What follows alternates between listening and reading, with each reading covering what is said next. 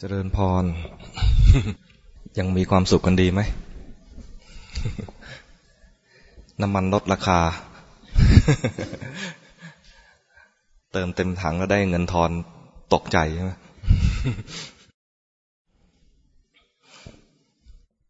เรื่องกรรม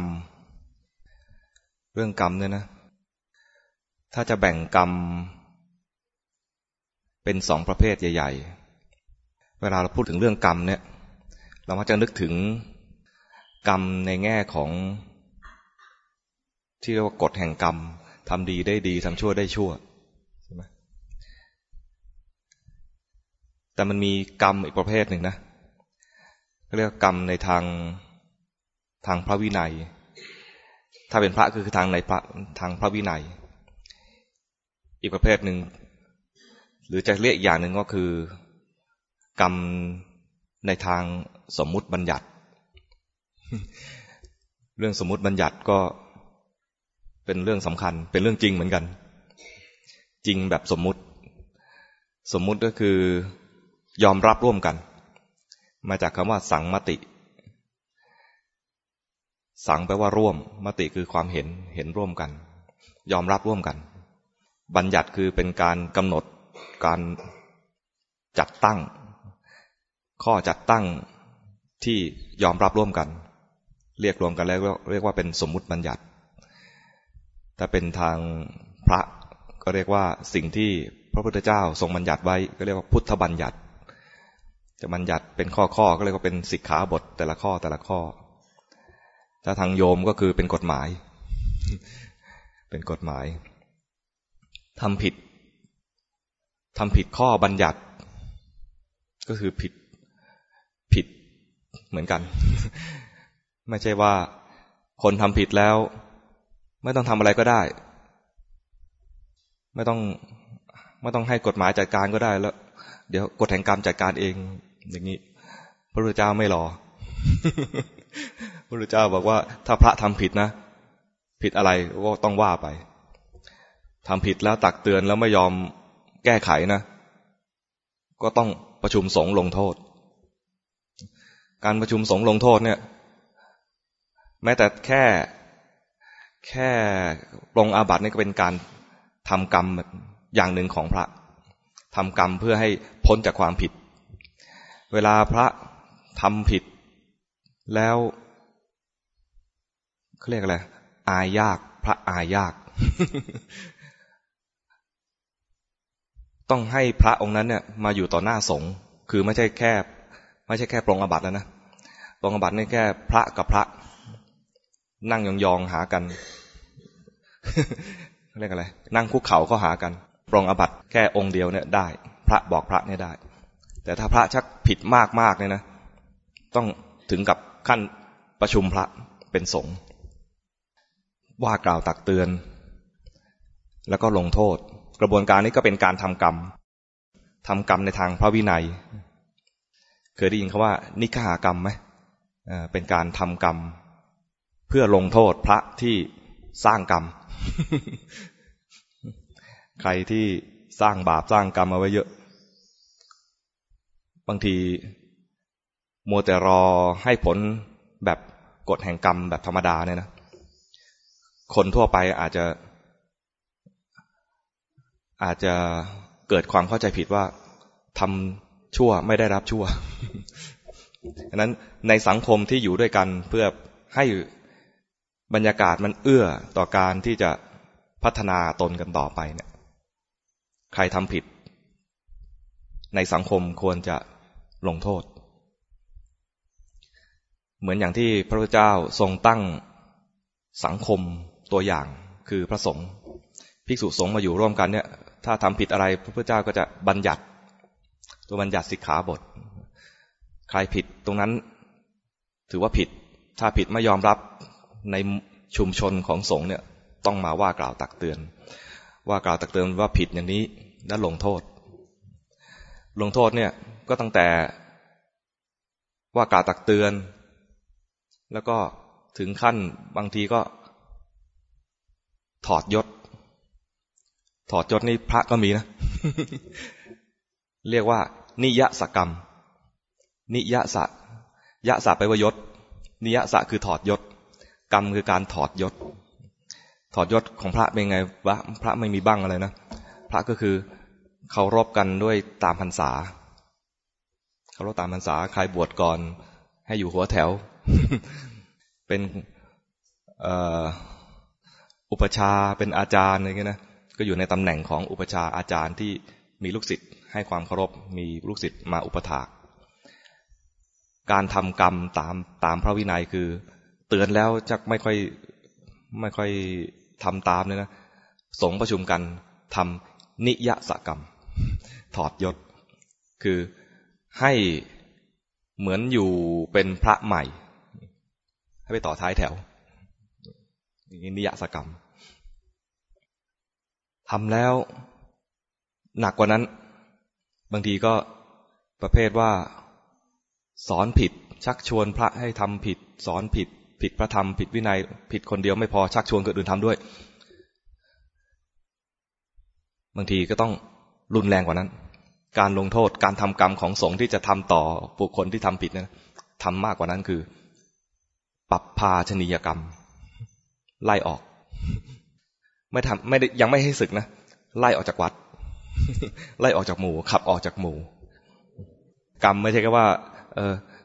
ปล่อยวางว่าเดี๋ยวกฎแห่งกรรมคงจัดการเองเนี่ยนะพระเจ้าไม่รอถ้าปล่อยให้เขาวุ่นวายอยู่เนี่ยทำให้หมู่สงฆ์ด้วยกันเนี่ยปั่นป่วนบรรยากาศแห่งการปฏิบัติธรรมมันไม่เอื้อละถ้ามีคนเลวอยู่คนหน้าด้านจริงๆคำศัพท์เนี่ยเขาไม่ได้แปลว่าหน้าด้านโดยตรงนะเขาเรียกว่าผู้อายยาก มีผู้อายยากอยู่เนี่ยนะแล้วก็ทำผิดไปเรื่อยๆเนี่ยทางพระไม่ยอมใครเห็นว่าคนทำผิดแล้วก็ผิดไปปล่อยไว้เนี่ยนะเรียกว่าไม่ทำตามพระพุทธเจ้าพระเจ้าเห็นว่าถ้าใครทำผิดถ้าเตือนได้ให้เตือนแล้วไม่ฟังให้เตือนหนักๆ เตือนหนักก็คือเช่นถอดยศไล่ออกจากวัดประมาณนี้ถ้าผิดแบบปาราชิกเลยอย่างเงี้ยต้องศึกอย่างเดียวศึกแล้วชาตินี้บวชไม่ได้ละต้องทำบุญดีๆให้ตายแล้วกลับมาเป็นคนใหม่แล้วค่อยมาบวช วันนี้ขึ้นเวทีแล้วชกเลย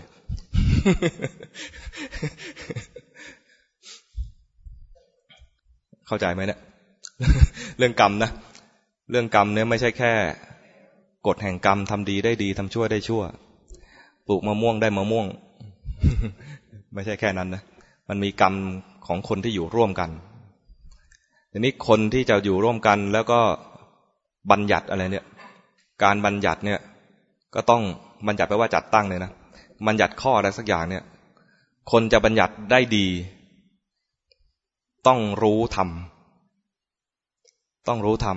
เพราะว่าข้อบัญญัติที่ไม่ตรงธรรมมันก็จะเป็นการเบียดเบียนสังคมที่อยู่ด้วยกันนั่นเองอีกข้อบัญญัติที่ตั้งมาเนี่ยคนบัญญัติรู้ธรรมแล้ว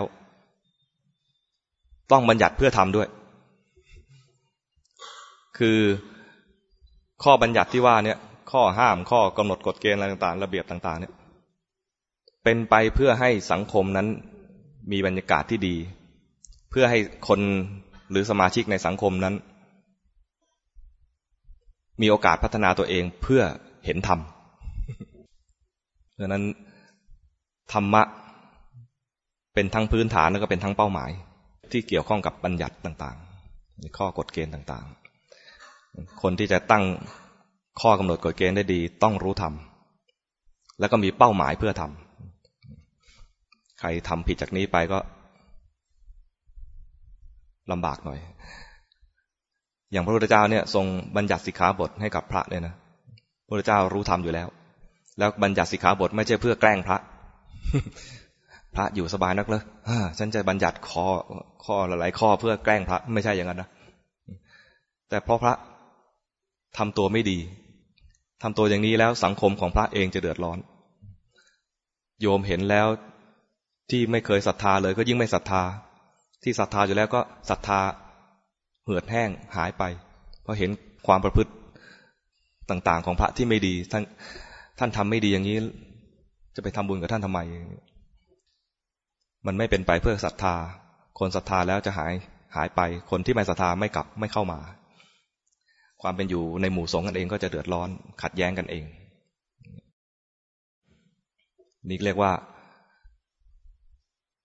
ไม่ใช่แค่คำว่าสมมุติแล้วไม่จริงแล้วไม่เอาสมมุติคนไทยเรียกสมมุตินะแต่จริงศัพท์จริงต้องอ่านว่าสัมมติภาษาบาลีนะพอเป็นไทยจริงๆมันน่าจะตัดสระอุไปด้วยมันไม่น่าจะเป็นสมมุตินะมันน่าจะเป็นสมมติเสียงคล้ายๆกันนะสมมติมดน่ะมอม้าดอเด็กมดแต่ว่าสะกดว่ามอม้าตอเต่าสระอิสอเสือมอม้าแล้วก็มอม้าตอเต่าสระอิสมมติเวลาออกเสียงจะต้องเป็นสมมติแต่คนไทยคงไม่ถนัดยังไงไม่รู้นะกลายเป็นสมมุติมีสระอุเข้ามาเรื่องสมมุติเอาคำที่คนไทยคุ้นๆกันนะสมมุติเนี่ยนะแม้จะเป็นเรื่องที่เราแต่งตั้งกันเนี่ยนะเราจัดกันเนี่ยแต่มันก็เป็นความจริงที่พระพุทธเจ้าตรัสว่าความจริงมีสองแบบความจริงขั้นสมมุติสมมุติสัจสมมุติสัจจะสมมติสัจจะกับปรมัตถสัจจะมันก็ความจริงด้วยกันนะ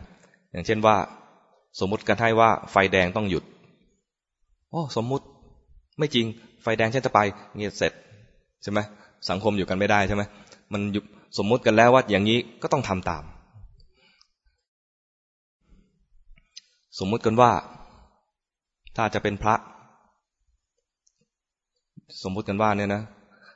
สมมุติอันเนี้ยพระพุทธเจ้าสมมุติเอาไว้นะถ้าคนจะมาบวชพระเนี่ยต้องผ่านคณะสงฆ์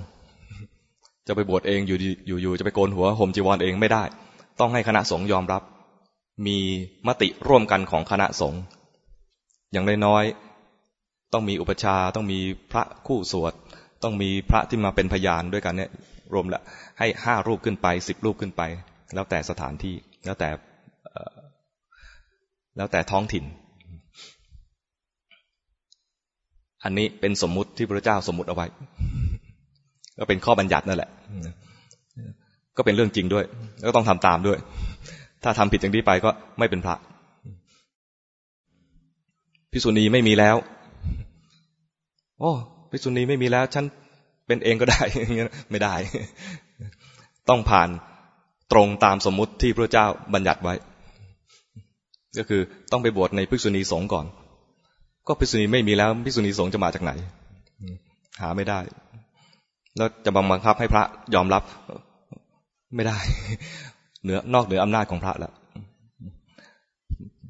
นี่ตอนนี้จะมาอ้างสิทธิเสรีภาพไม่ได้อ้างสิทธิเสรีภาพสิทธิสตรีไม่ได้ครูบาอาจารย์บางทีก็บอกว่ามันเหมือนกับว่าอยู่ๆเราจะแต่งตัวชุดในพลทหารบกเงี้ยไม่ได้เห็นนายกแต่งแล้วเท่มากเลยอยากแต่งมั่งไม่ได้เพราะว่าเขามีบัญญัติของเขาว่าจะต้องทำยังไงจึงจะแต่งชุดนี้ได้เหมือนกันเป็นพระอยู่ๆจะห่มไม่ได้เป็นโยมอยู่ๆจะมาห่มเพื่อเป็นภิกษุณีก็ไม่ได้ต้องผ่านขั้นตอนที่ตรงตามบัญญัติถ้าจะบัญญัติเองต้องตั้งศาสนาใหม่เราจะมาให้ศาสนานี้ยอมรับไม่ได้เข้าใจไหม